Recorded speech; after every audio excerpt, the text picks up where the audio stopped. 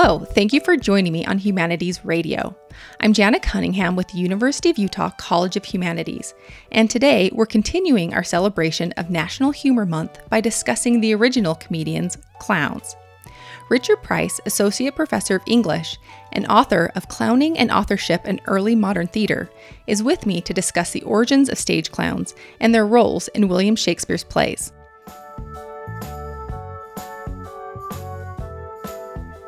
So let's just begin with, when were clowns first introduced in theater? So the super short answer to that question is since forever, like they've been there since the beginning. But we should probably back up. It might be helpful to begin by clarifying some terminology, what we mean by theater and what we mean by clowns. I teach and research early modern English theater, the drama of the English Renaissance, most associated with, but not limited to, Shakespeare and his London contemporaries. Obviously, theater is much older than that, dating back thousands of years across a wide range of cultures, and each theatrical tradition had its own modes of comedy. Within each of those, they must have also had clowns. We don't know much about particular actors in ancient Greek theater, for example, but we know that the plays of Aristophanes were extremely vulgar and explicit, featuring lots of scatological humor and sexual innuendo and lampoons of public figures. So the comedians who staged them must have specialized in things like impersonation, slapstick, crowd work, which are a very clown-specific set of skills. So that brings us to our second definition, which is probably the more pertinent one. What's a clown? This term has generated some confusion because it's much more commonly used to refer to characters in plays than to performers. Even when experts in early modern literature hear the phrase Shakespeare's clowns, they think of a specific character type in Shakespeare's plays, namely low class, dim-witted, clumsy, unsophisticated, constantly misinterpreting things, simple in their tastes and very large in their appetites, both culinary and sexual. The word clown in the period, in fact, literally meant rustic, someone from the countryside rather than the city, sort of good-natured and well-intentioned, but clueless. So if you think about the Pixar movie Cars, the character of Mater, voiced by Larry the Cable Guy, is kind of a classic clown, right down to the stereotype accent. So these characters, often cast as mischievous servants or bumbling oafs, were like a stock type in early modern theater. They derived from similar types in Roman drama, and they were very useful for the kind of plotting that these plays required, as well as for the kind of culturally unifying work that early modern theater as a whole was concerned with. But there is a different, narrower sense of the word clown as well, that refers not just to the character, but to the kind of performers who specialized in these parts. Playing companies, almost as a rule, employed among their several comedians a kind of comedian-in-chief, a single player called the clown of the company. And here they were not marginal figures. These were core members of and shareholders in the company. They were named in the company's charter. They were often the ones who were recorded as taking payment for court performances. So really central, visible personalities in the organization. They were like the face of the company.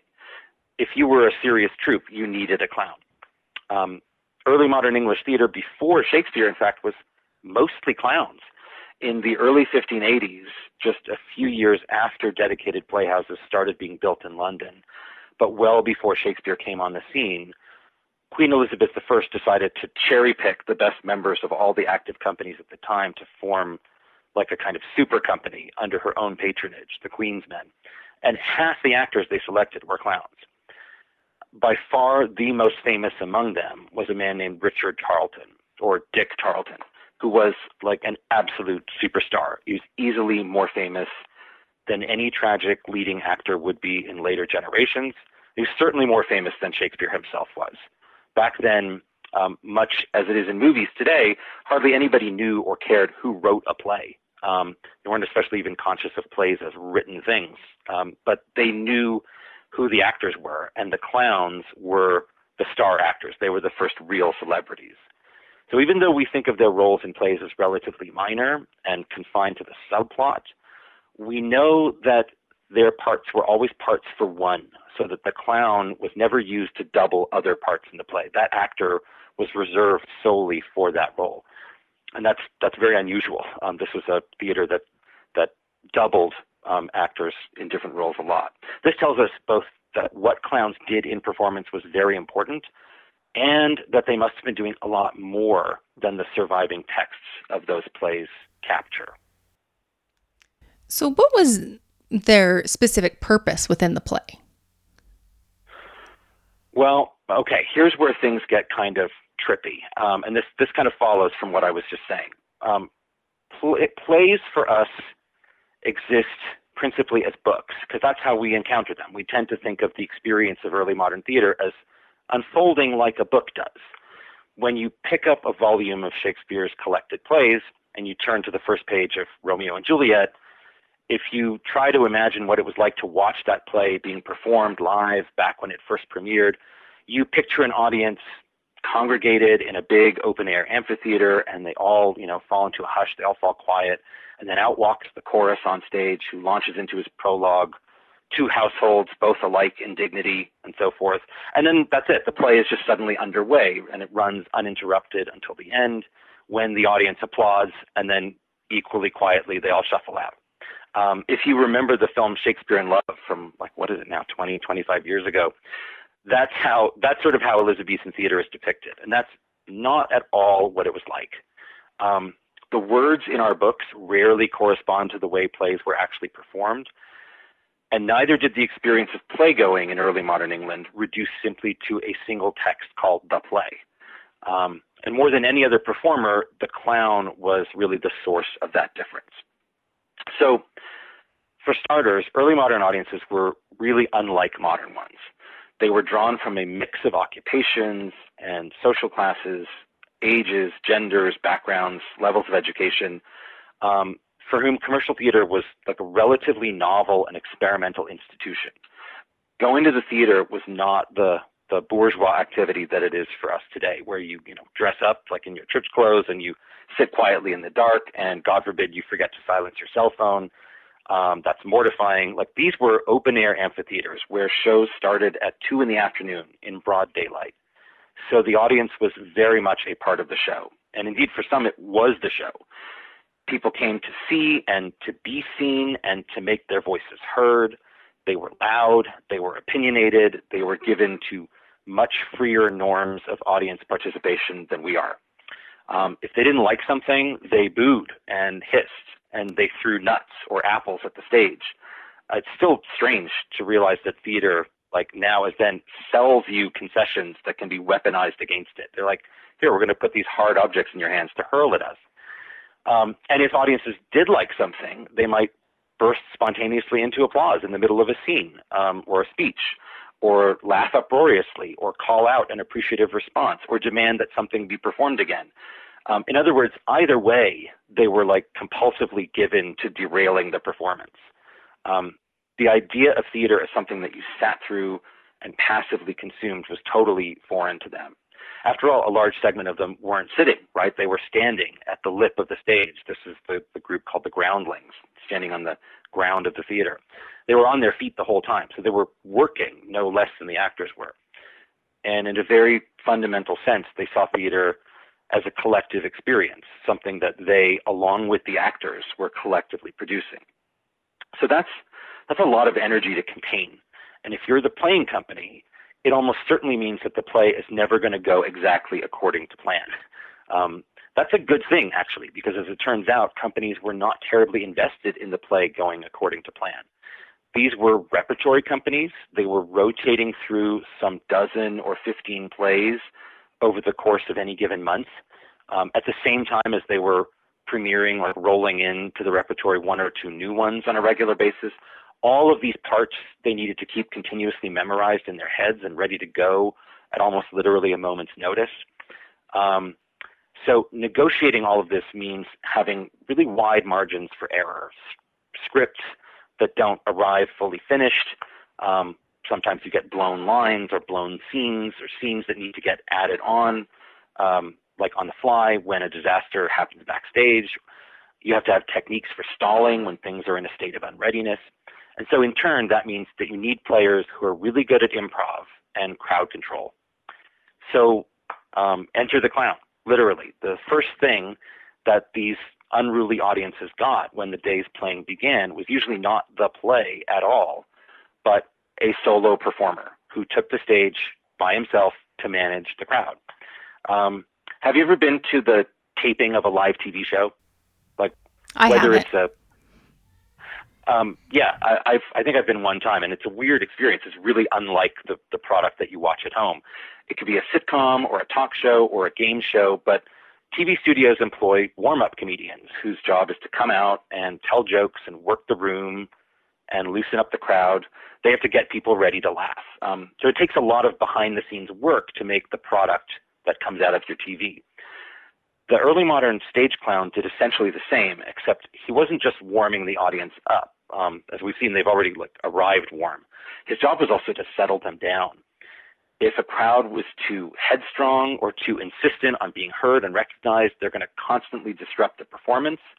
So in a sense, it became the clown's job to absorb all that energy and harassment himself to keep it from invading the play. So most of his interactions with the audience are structured as games in which the audience tries to get the better of him and he tries to get the better of them. Most of the time he won, although of course we tend to hear mostly about the performers who were good at this. There must have been many who sucked and who got hounded off stage that didn't last in the business. So think about it again, like in a modern analogy, as the contest between a stand-up comedian and a heckler. If you've ever been in a club where that happens, where a heckler starts talking, you can immediately feel like there's a heightened sense of tension and anxiety. Everybody's holding their breath to see if the comic can withstand the abuse and like put the heckler in their place. In fact, like it's worth thinking about why that scenario still happens all the time today. Like it doesn't make any sense. People are paying money to go to the club and just hear themselves. Like why? So the same impulse is still being activated upon. So in the process, the stage clown is teaching the audience something really fundamental and profound about how theater works. Like namely that this is work, not just anybody can stand up here and do this. So gradually through figures like the clown, whose routines were almost always improvised and were never recorded as part of the text of any play, audiences are starting to learn that they don't make theater, that actors and playwrights do, that plays have scripts and that performances are supposed to stick to those scripts, that what we're doing up here is like producing a product, a commodity. So ironically, clowns were teaching audiences how to be audiences and consumers, all under the guise of just making them laugh. What were some of the tactics that they used? Like you had mentioned that there, was kind of this game between the audience and the clowns. What were some of their tactics? And not just to, make people laugh, maybe to make them calm down. Yeah, it sort of covers the gamut. There's a really wide range of genres. Different clowns developed their own styles and their own shticks that became kind of their trademarks. Which playhouse you frequented was a big part of your identity as a playgoer, and that choice depended in turn on which individual clowns you liked and had an affinity for. But we can survey some of the different genres of performance that these comedians innovated by kind of mapping them onto the structure of the theatrical event. And think about the clowns as kind of presiding over that whole event like a master of ceremonies, like an MC. They would appear at the beginning before the play. They would pop up at various points in the middle to kind of give you something extra and see how you're doing during the play. And then they would take over the stage once more at the end after the play was over. So few of these genres really had their own names. People just kind of describe what the clown did as if it needed no explanation because they weren't aware that they were talking to posterity when they wrote this down. That guy I mentioned, Dick Tarleton, was responsible for inventing a lot of them. He was reputedly really homely and had a large bulbous nose, and he used to open the show with a little bit that was predicated on how instantly recognizable he was and how eager fans were to see him. So there was no front curtain to the stage back then, the way that we have now with the proscenium arch stage. It was a bare thrust stage, but at the back of the stage, there was this little recessed area called the discovery space, where a small curtain was hung to conceal a door that led to the tiring house. So you could use it to sneak items on stage. You could dramatically discover things. That's why it was called the discovery space, like, pulling aside the arras to show the body of Polonius after Hamlet stabs him for eavesdropping. So Tarleton would poke only his nose through that curtain. And then somebody in the audience would catch sight of it and point, be like, look, he's here. And then gradually more and more of his body he would expose, and people would point and squeal in delight that he was about to make his first appearance. This little comic striptease became sort of a clown tradition, and we hear about other stage clowns still doing it 60 years later. So thereafter, Tarleton seems to have done a pantomime bit where he made grotesque, silly, funny faces. The crowd would yell out things for him to imitate, be a drunk, or now be a baby, and now be an animal, and they'd pick whatever animal they wanted. And he would just become that thing.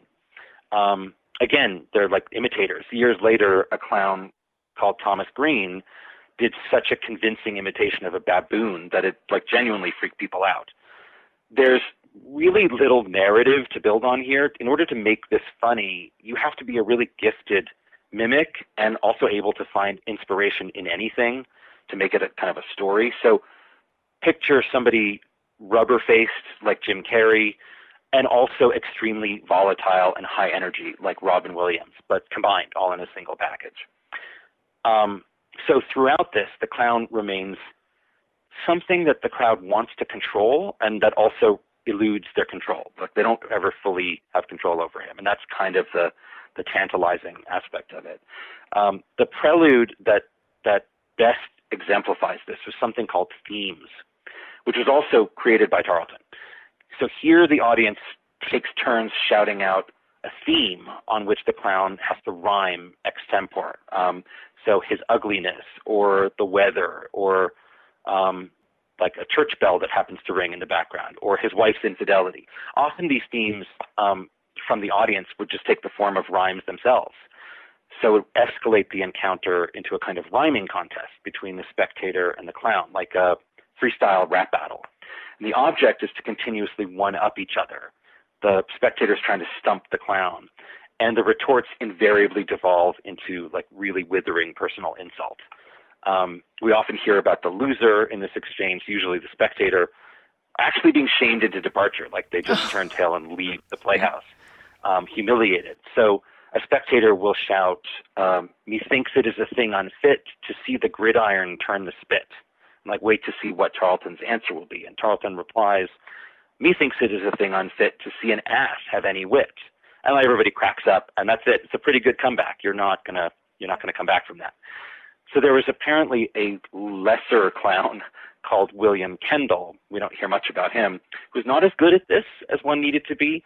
During this one performance at Bristol, which is on the border with Wales, he decided it'd be a really smart idea to make fun of the Welsh and to call them all cuckolds, whereupon a man in the crowd cried out, "The horn," the cuckold's horn, "the horn becomes the Saxon best.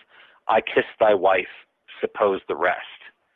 And Kendall, we're told in the punchline to this joke, was put to silence. So damn, how do you recover from that devastating one-liner that comes from the audience? Kendall couldn't. This is a hard job. So after this point, the clown might turn up anywhere in the play, in a scripted or partially scripted or totally unscripted capacity. These comic interludes, or merriments as they were sometimes called, often existed in a very ambiguous relation to the script. We're not sure how much they were actually part of the play. Will Kemp, who was Tarleton's successor as the preeminent clown of the early modern stage, appears in a play from the early 1590s called A Knack to Know a Knave. And the title page of this quarto advertises, "With Kemp's applauded merriments of the mad men of Gotham." So there's no byline on this playbook title page to tell you who the author was. But the clown is so famous that he actually gets blurbed on the front page of the book. And yet when you open the book to find this episode, the episode itself on the page amounts to very little. At one point, we have a bunch of citizens who are gathered around because they're expecting the king to pass through their town, and they are having a debate to decide which of them will deliver a petition to the king. And when the king finally arrives, one of them says, "Sir, here's our petition." And the petition just asks permission for them to brew ale 3 times a week. And the king is like, "Sure, fine, whatever." And they all disperse. And that's it. That's the end of the scene. Like, that's what gets advertised on the title page. How did this deserve big neon lights on the title page? We don't really know. I mean, probably all we're seeing here is a blueprint for the scene, maybe like a framework around which the actors improvise with a lot of physical comedy that the text can't capture. But the question still remains why you would want to buy a copy of that framework only. Then again, why did anyone ever buy a playbook, which is no less an empty shell of the performance? So finally, at the end of the show is where things get really interesting. From Tarleton onward, playgoing ritually ended with the performance of a stage jig.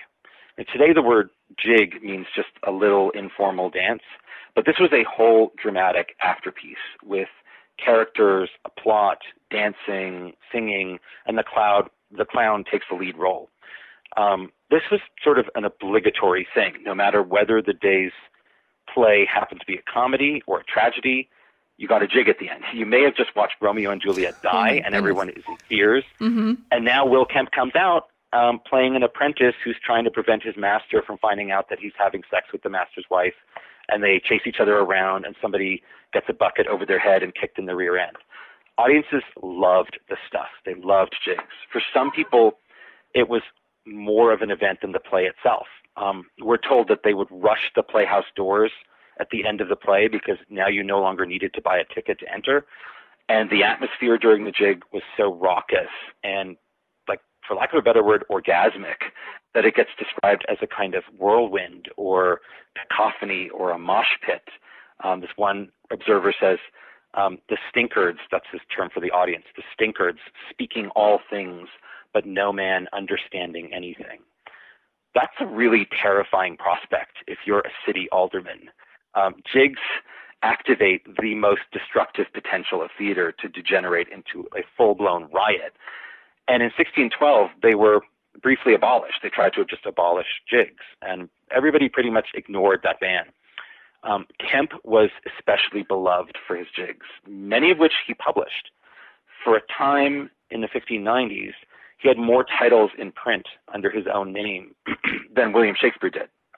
So we really need to think about the clown as like a rival to the playwright. We hear about playgoers spilling out into the streets after a performance, chanting Kemp's jig. And now the amazing thing is that none of this stuff is in any playbook ever. Like, if you open up Shakespeare's plays or any other playwright's plays, you get no sense that these events are happening in the periphery of the play. It's just Act 1, Scene 1 until the end, and it's much more of a variety show. So speaking a little bit of Shakespeare, how did Shakespeare change the role of the stage clown? And how were they different than the pre-Shakespearean clown? That's a good question. This is a complicated story, Shakespeare's relationship to all of it. So Shakespeare's, are you surprised to hear that it's a complicated story? No. Shakespeare's capacity to change what the stage clown did was, by definition, limited because his influence is confined to how he writes the clown's dramatic role in the play. That's his part. So to be clear to listeners, we're switching now from talking about what the clown does outside the play back to what he does inside, where we can observe it, where we can see it in the text. But you've asked a really good question that will eventually lead us back outside again. So Shakespeare, as he always seems to do, occupies a unique place within the early modern theatrical ecosystem. On the one hand, he was unusually permissive with and trusting of the clowns in his company. But on the other hand, he also seems to have invaded their territory in really sneaky ways.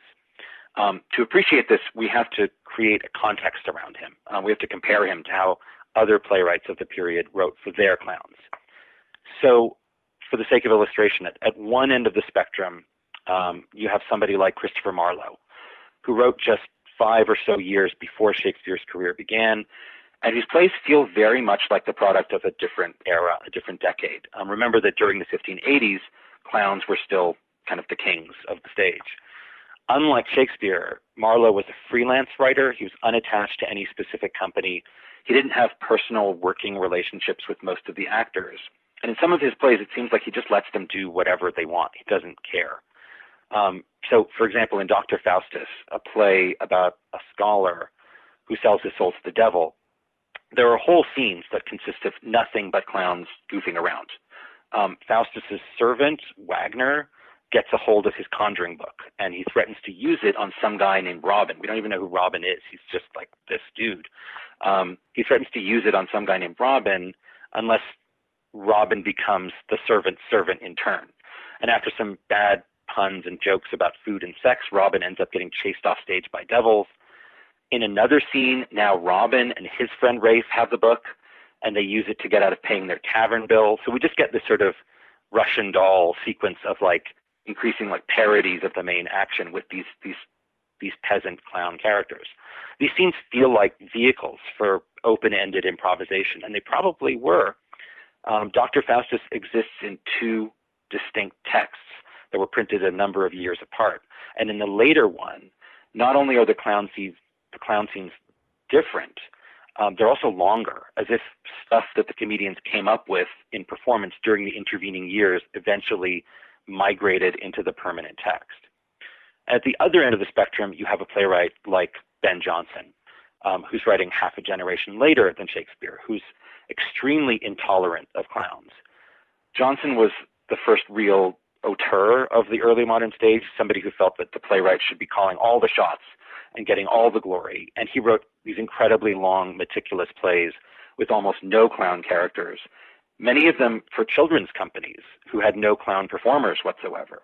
And in these plays, not a syllable was allowed to be out of place. And Jonson gripes about it to no end when the actors invariably make mistakes in performance. So Shakespeare falls somewhere in between these extremes. On the one hand, he differed from both Marlowe and Jonson in not being a freelancer. He wrote more or less for only one company his whole life, the Lord Chamberlain's Men, who would later become the King's Men. And he knew these actors intimately. He knew their strengths and weaknesses as well as they did. And he seems to have been quite content to let them use their assets. It was his job, as we said, to concoct dramatic scenarios that are designed to let them exploit their own talents to the fullest. So for roughly the first half of Shakespeare's career, the company's clown was Will Kemp, who we've talked about. We've seen that he's cut very much from the Dick Tarleton mold. His persona is this blunt, down-to-earth everyman who gets into trouble anytime he's forced to grapple with learning or with big words, but who also doesn't mind being the butt of the joke sometimes. Shakespeare's parts for him are like blank canvases that allow Kemp to explore different aspects of this persona. So in The Comedy of Errors and The Taming of the Shrew, he plays servants who patiently suffer endless beatings at the hands of their masters, but who also get their own stage time to vent about it. In The Two Gentlemen of Verona, he plays a servant who gets blamed for the misdeeds of his incorrigible pet dog. And in Romeo and Juliet, he plays an illiterate servant who needs to ask strangers to read the instructions he's been given and who gets into fights with musicians. So you can see a pattern developing here. These are all really just variations on the same character, who are all in turn variations on the persona by which Kemp is already known to his audience through his jigs and through his extra dramatic activity. But Shakespeare's also opportunistic and kind of greedy. At the same time as he's recognizing the independence of the jig, he's also subtly encroaching on it. Toward the end of the 1590s, he starts leaving these little openings at the ends of his plays for the jig to grow out of it.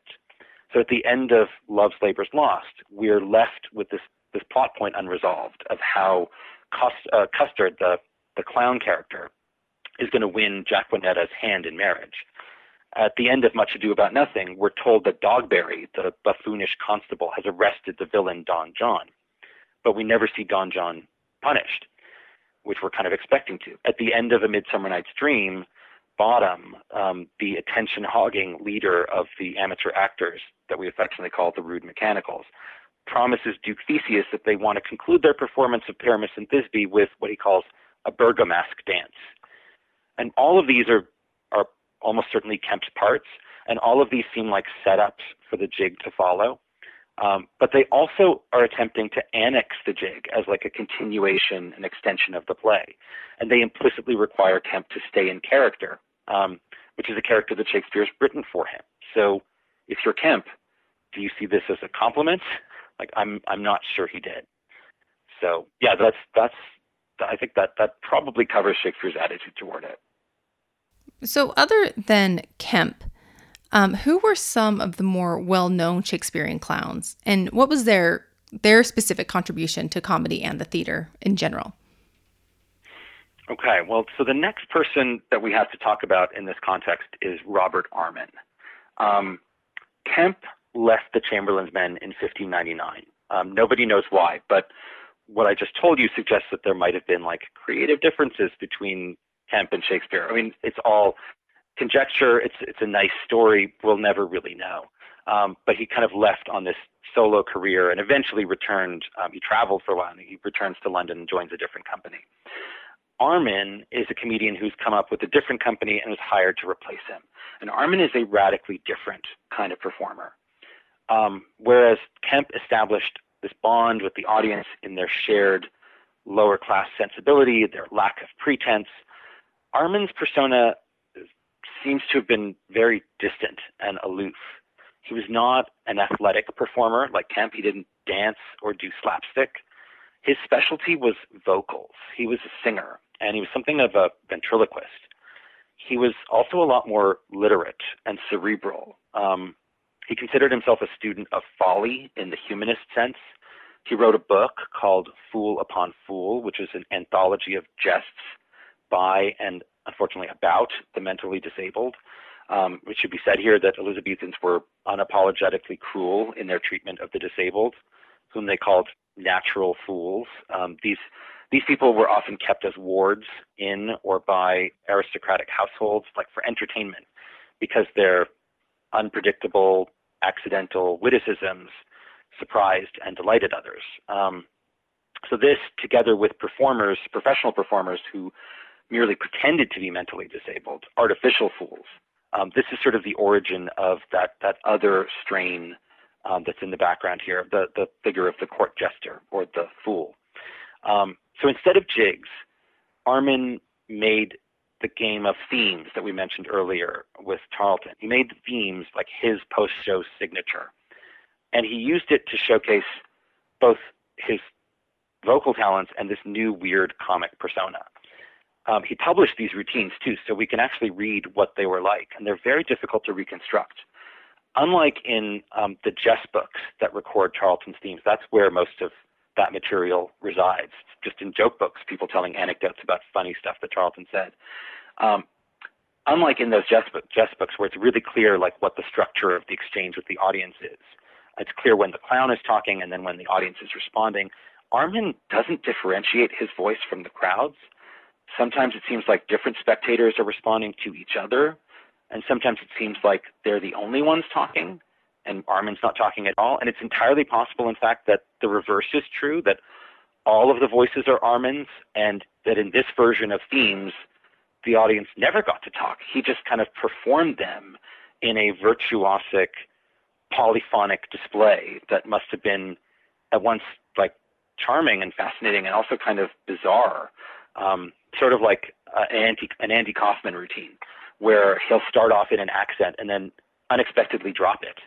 Or he'll start crying as if he's having a breakdown and then turn his sobs into music. And you never know like what's real and what's part of the act. Armin was very avant-garde in the same way. He was always tempting you with the possibility that his folly was natural rather than artificial.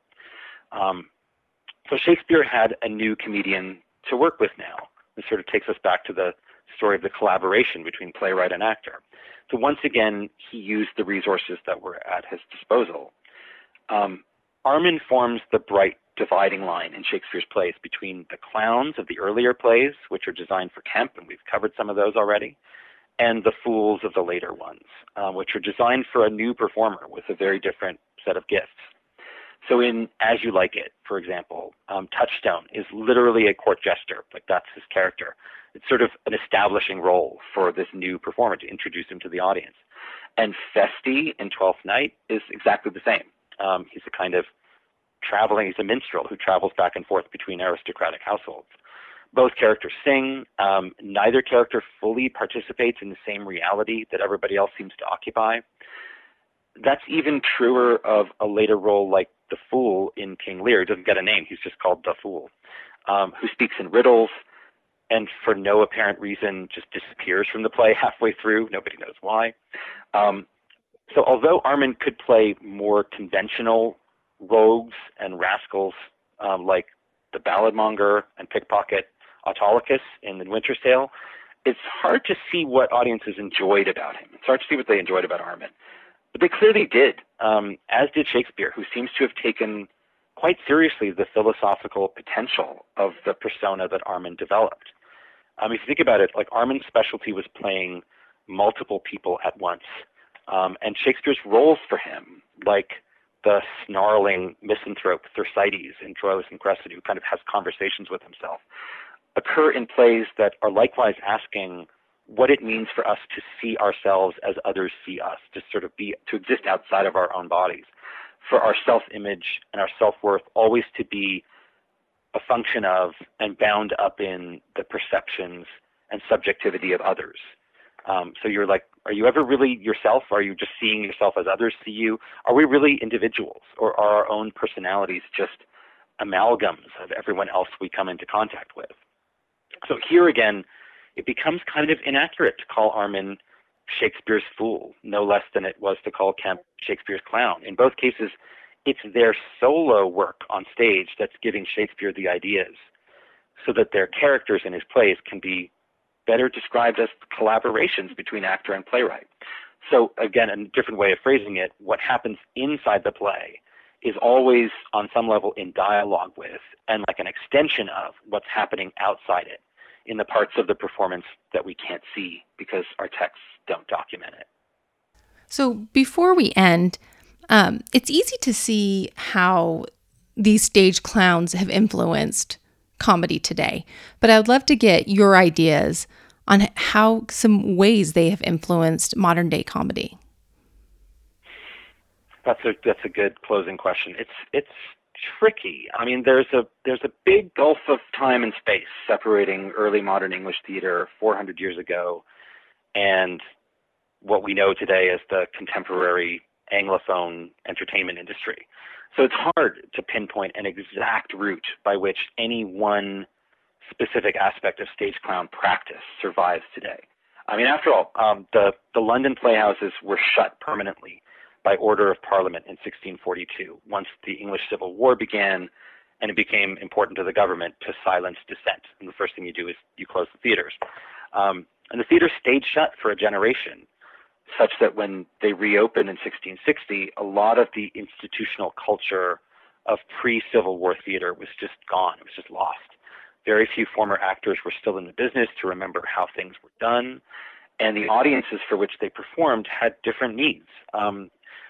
No one built huge open-air amphitheaters anymore. The new theaters were all relatively small, enclosed spaces, seating perhaps 500 or 600 spectators at a time, rather than several thousand, which is what you had with the Elizabethan amphitheaters.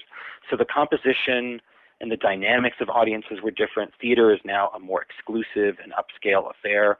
And so the custom of having clowns begin and intersperse and end performances just sort of drops away. And for the first few years of theatrical performance during the Restoration, most of the plays being performed were revivals of pre-war drama. I mean, it takes a while for people to start writing new plays. The audience knew these plays first and foremost, as their Elizabethan counterparts did not, as texts. Like that was how they knew them, as books, just as we do. And there was less of a sense of theater as a live, spontaneous collaboration between actors and audience that could end, any number of ways. So those play texts remain the primary means by which the stage clown survives today, even though, as we've seen, they preserve only the dramatic characters and they erase most of the clown's extra dramatic behavior.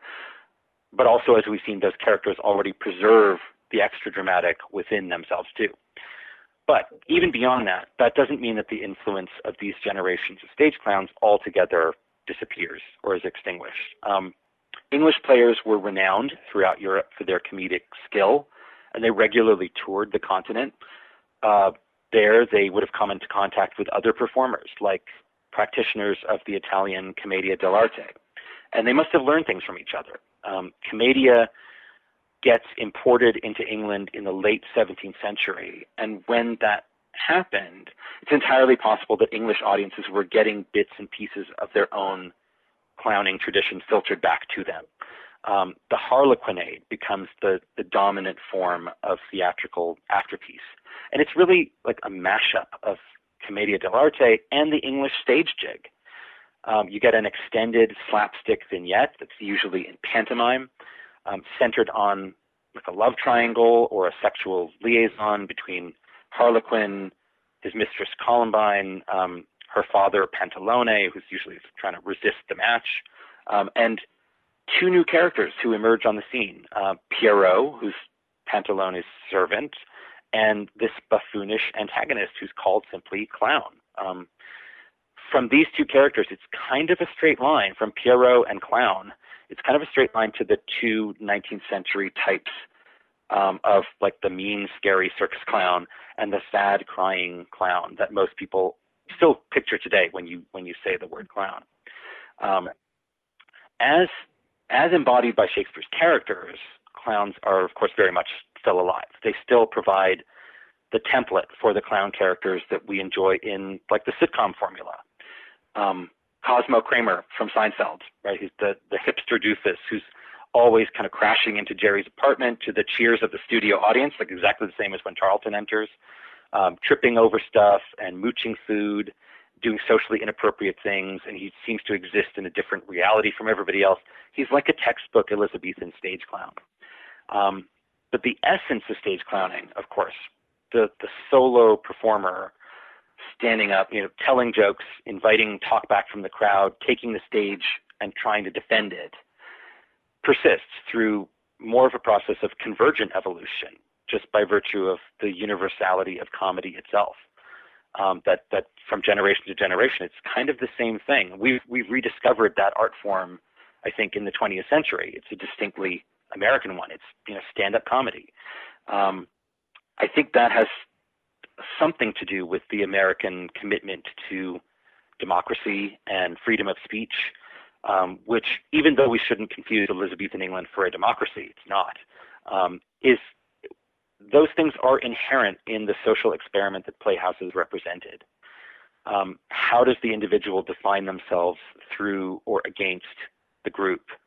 How does a gathering of individuals become a group, become an audience, and improvise for themselves a collective experience? Theater is like a laboratory for figuring out what different forms of social organization are possible. And society, like theater, is at some level always an improvisation. It's a form that we're making up as we go along. And that is an inherently risky, dangerous exercise in which to participate. That was Richard Price, Associate Professor of English. For more information about the University of Utah College of Humanities, please visit humanities.utah.edu.